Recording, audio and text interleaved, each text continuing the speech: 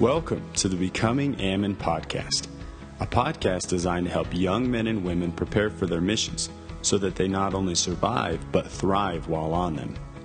I'm your host, Stephen J. Hakes, as well as author of the book Becoming Ammon, the philosophy of personal development for becoming the ultimate missionary.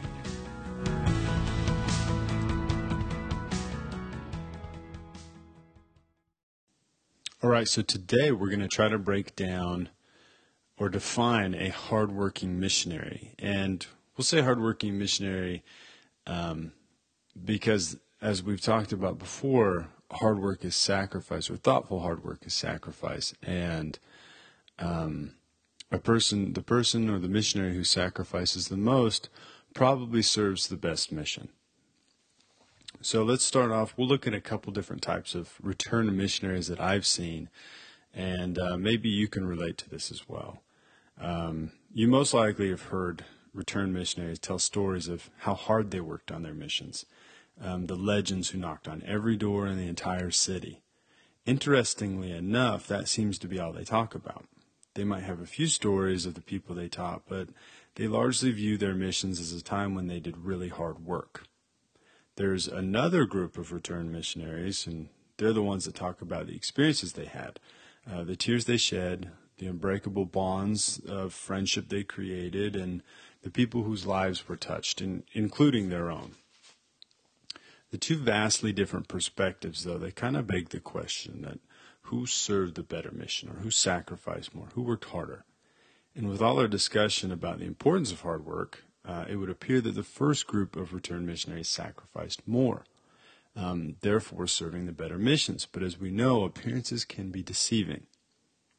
So let me have you ask yourself some questions. Have you ever related a story to someone and found yourself emphasizing how hard you thought you worked?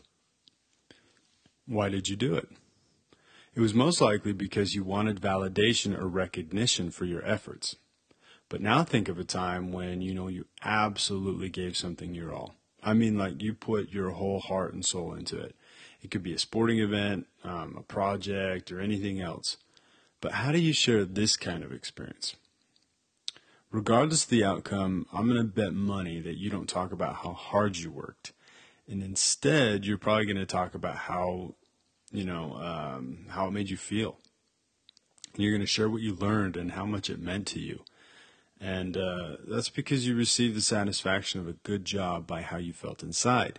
And you don't have to go looking for it by trying to elicit the praise of others. So with that in mind, with kind of some reflection, some introspective reflection on why we would talk about hard work, and realizing it's often to find outward validation, which missionary do you think works harder? The first group or the second group? The ones who talk about how hard they worked, or the ones who talk about the people they came to love, what they learned, and how their missions made them feel? It can be very tempting to seek recognition from others, but luckily the Lord has made it so that when we truly do our best, we get our reward, not only from the blessings earned, but also by how He makes us feel inside. So growth procured by earnest effort is always blessed by the divine hand. The reason I bring this up is to help change everyone's mindset and kind of redefine how we view hard work. Hard work on a mission is not mindlessly drudging up and down the streets, being rejected all day long, because, that's a very common form of missionary work that you'll find. It's a form of mindless work which claims to be founded in sacrifice, but it's really just an imposter, because real hard work qualifies as a sacrifice when you invest your whole soul and being into what you're doing. It starts with thinking. Here's a quote from Henry Ford, which I put in the book and I really like. It says, "Thinking is the hardest work there is, which is probably the reason so few engage in it." So let me continue by asking you a question. Do you know why thinking is so crucial to your mission? Well, the answer is because if your thoughts are, there's several, but if your thoughts are fully focused on the work, your heart is in constant prayer. And as Amulek said in Alma 34:27, Yea, and when you do not cry unto the Lord, let your hearts be full, drawn out in prayer unto him continually for your welfare, and also for the welfare of those who are around you. Like, seriously, what better way to receive guidance from the Lord than to be in constant communion with him? So this is why you must develop the ability to think. Sad to say, as Henry Ford alluded to, most of us have not developed that ability because modern society offers so many comforts and the things to distract ourselves with that there's almost no need to think about anything at all because we can be entertained all of the time. I want to bring in a little story from the book The Little Prince, which I have referenced earlier. This is chapter 14, and I want to read a little bit of it to you. It's so yet again, I'll remind you that the Little Prince is traveling around to different planets. He's already visited a couple people. I talked about the businessman who was counting the stars and putting them in the bank to own them. So this is the fifth planet, and I'll just read it. So the fifth planet was very odd. It was the smallest of them all. There was just enough room for a lamppost and a lamplighter. The little prince simply could not understand the need for a lamppost and a lamplighter on a planet that had no houses and no people. Still, he reflected, this man may be absurd, but he's less absurd than the king, the show-off, the businessman, or the drunkard. At least his job has a purpose. When he lights his lamp, it's as though he's creating another star or a flower. When he puts out his lamp, he sends the flower or the star to sleep. It's a very nice job. It's really useful because it's nice. As he approached the planet, he greeted the lamplighter politely. Hello, why have you just put out your lamp? Those are my orders, replied the lamplighter. Hello. What are your orders? To put out my lamp. Good night. And he relit it. But why have you just relit it? Those are my orders, replied the lamplighter. I don't understand, said the little prince. There's nothing to understand, said the lamplighter. Orders are orders. Hello. And he put out his lamp. Then he mopped his forehead with a red-checked handkerchief. My job is terribly hard. It used to be simple. I'd put out the lamp in the morning and light it in the evening. I had the rest of the day to relax and the rest of the night to sleep. And have your orders changed? My orders haven't changed, said the lamplighter, and that's the problem. Each year the planet spins faster and faster, but my orders haven't changed. So, the little prince said, so now the planet resolves once a minute. I don't have a moment's rest. I light the lamp and I put it out once a minute. That's funny. The days on your planet last a minute? That's not funny at all, said the lamplighter. We've already been chatting for a month. A month? Yes, 30 minutes, 30 days. Good night, and he relit the lamp. The little prince watched him, and he liked this lamplighter who carried out his orders so faithfully.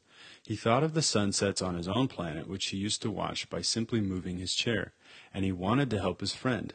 You know, I can think of a way you could rest when you wanted to. I want to rest all the time, said the lamplighter. Strangely enough, a person can be both faithful to their job and lazy at the same time. The little prince went on. Your planet is so tiny that you can walk around it in 3 strides. All you need to do is walk slowly, so you're always in the sun when you want to rest. When you want to rest, you walk, and the daylight will last as long as you want it to. That doesn't help much, said the lamplighter. What I like best is sleeping. That is bad luck, said the little prince. That is bad luck, said the lamplighter. Hello, and he put out his lamp. As the little prince continued on his journey, he reflected that all the others, the king, the show-off, the drunkard, and the businessman, would look down on this man. And yet he's the only person I don't find ridiculous. Maybe it's because he's looking after something other than himself. So I felt when I read that the first time, it was after my mission, that it just screamed the vast majority of those hard-working missionaries who really they did their duty diligently, and they basically said, you know, if you ask them, those are the orders. I mean, they wouldn't say it, but that's why they did it, right? Is they did that work because they were asked to do it, because they were told to do it. It was what they were required to do, and did it faithfully. But did it with the attitude that you'll see with this lamplighter, where they're just tired and they just want to rest. But as soon as you ask them to turn on their brain and start thinking and thinking of creative ways to do things better, or to, and what's crazy is it would be like walking around the planet if you come up with a new idea, and you can get a small rest.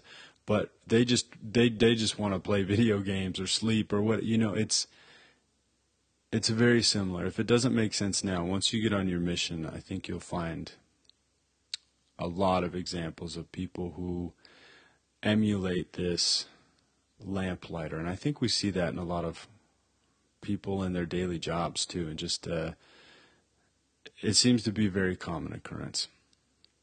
So don't allow yourself to be fooled by the mindless drudgery of hard work and to be deceived into thinking that is what the Lord wants and that is sacrifice, because really it's not. And if we don't cultivate the ability to think before embarking on a mission, then it's going to be a difficult learning curve. Unfortunately, some choose to never develop this skill. These are the missionaries who occupy themselves with the same activities day in and day out, kind of the lamp lighting or the knocking on doors. And to them, thinking is more difficult than countless hours of walking, knocking, and rejection. Eventually, they can become somewhat numb to rejection and just fall into routine. And you definitely don't want that, because then your mission becomes difficult, and it's like the lamplighter. You're not realizing that, yeah, maybe you're fulfilling your task, but you're supposed to get more out of it than just fulfilling the task. You can learn so much. You can make those relationships with people. There's so much to be gained from doing this work. And that's not just in achieving or accomplishing the task which has been given. And if you don't think, then you're going to miss out on so much of it, and you're going to not be fulfilled and be like those missionaries who have to talk about how hard they worked simply because that's your only way of feeling fulfilled when thinking about how you spent 2 years doing that. But if you fully invest yourself, that's when you will get the reward, and it'll be during the time. It'll be while you're serving, and not only after, when you're gloating about how many doors you knocked on or how much sacrifice you made.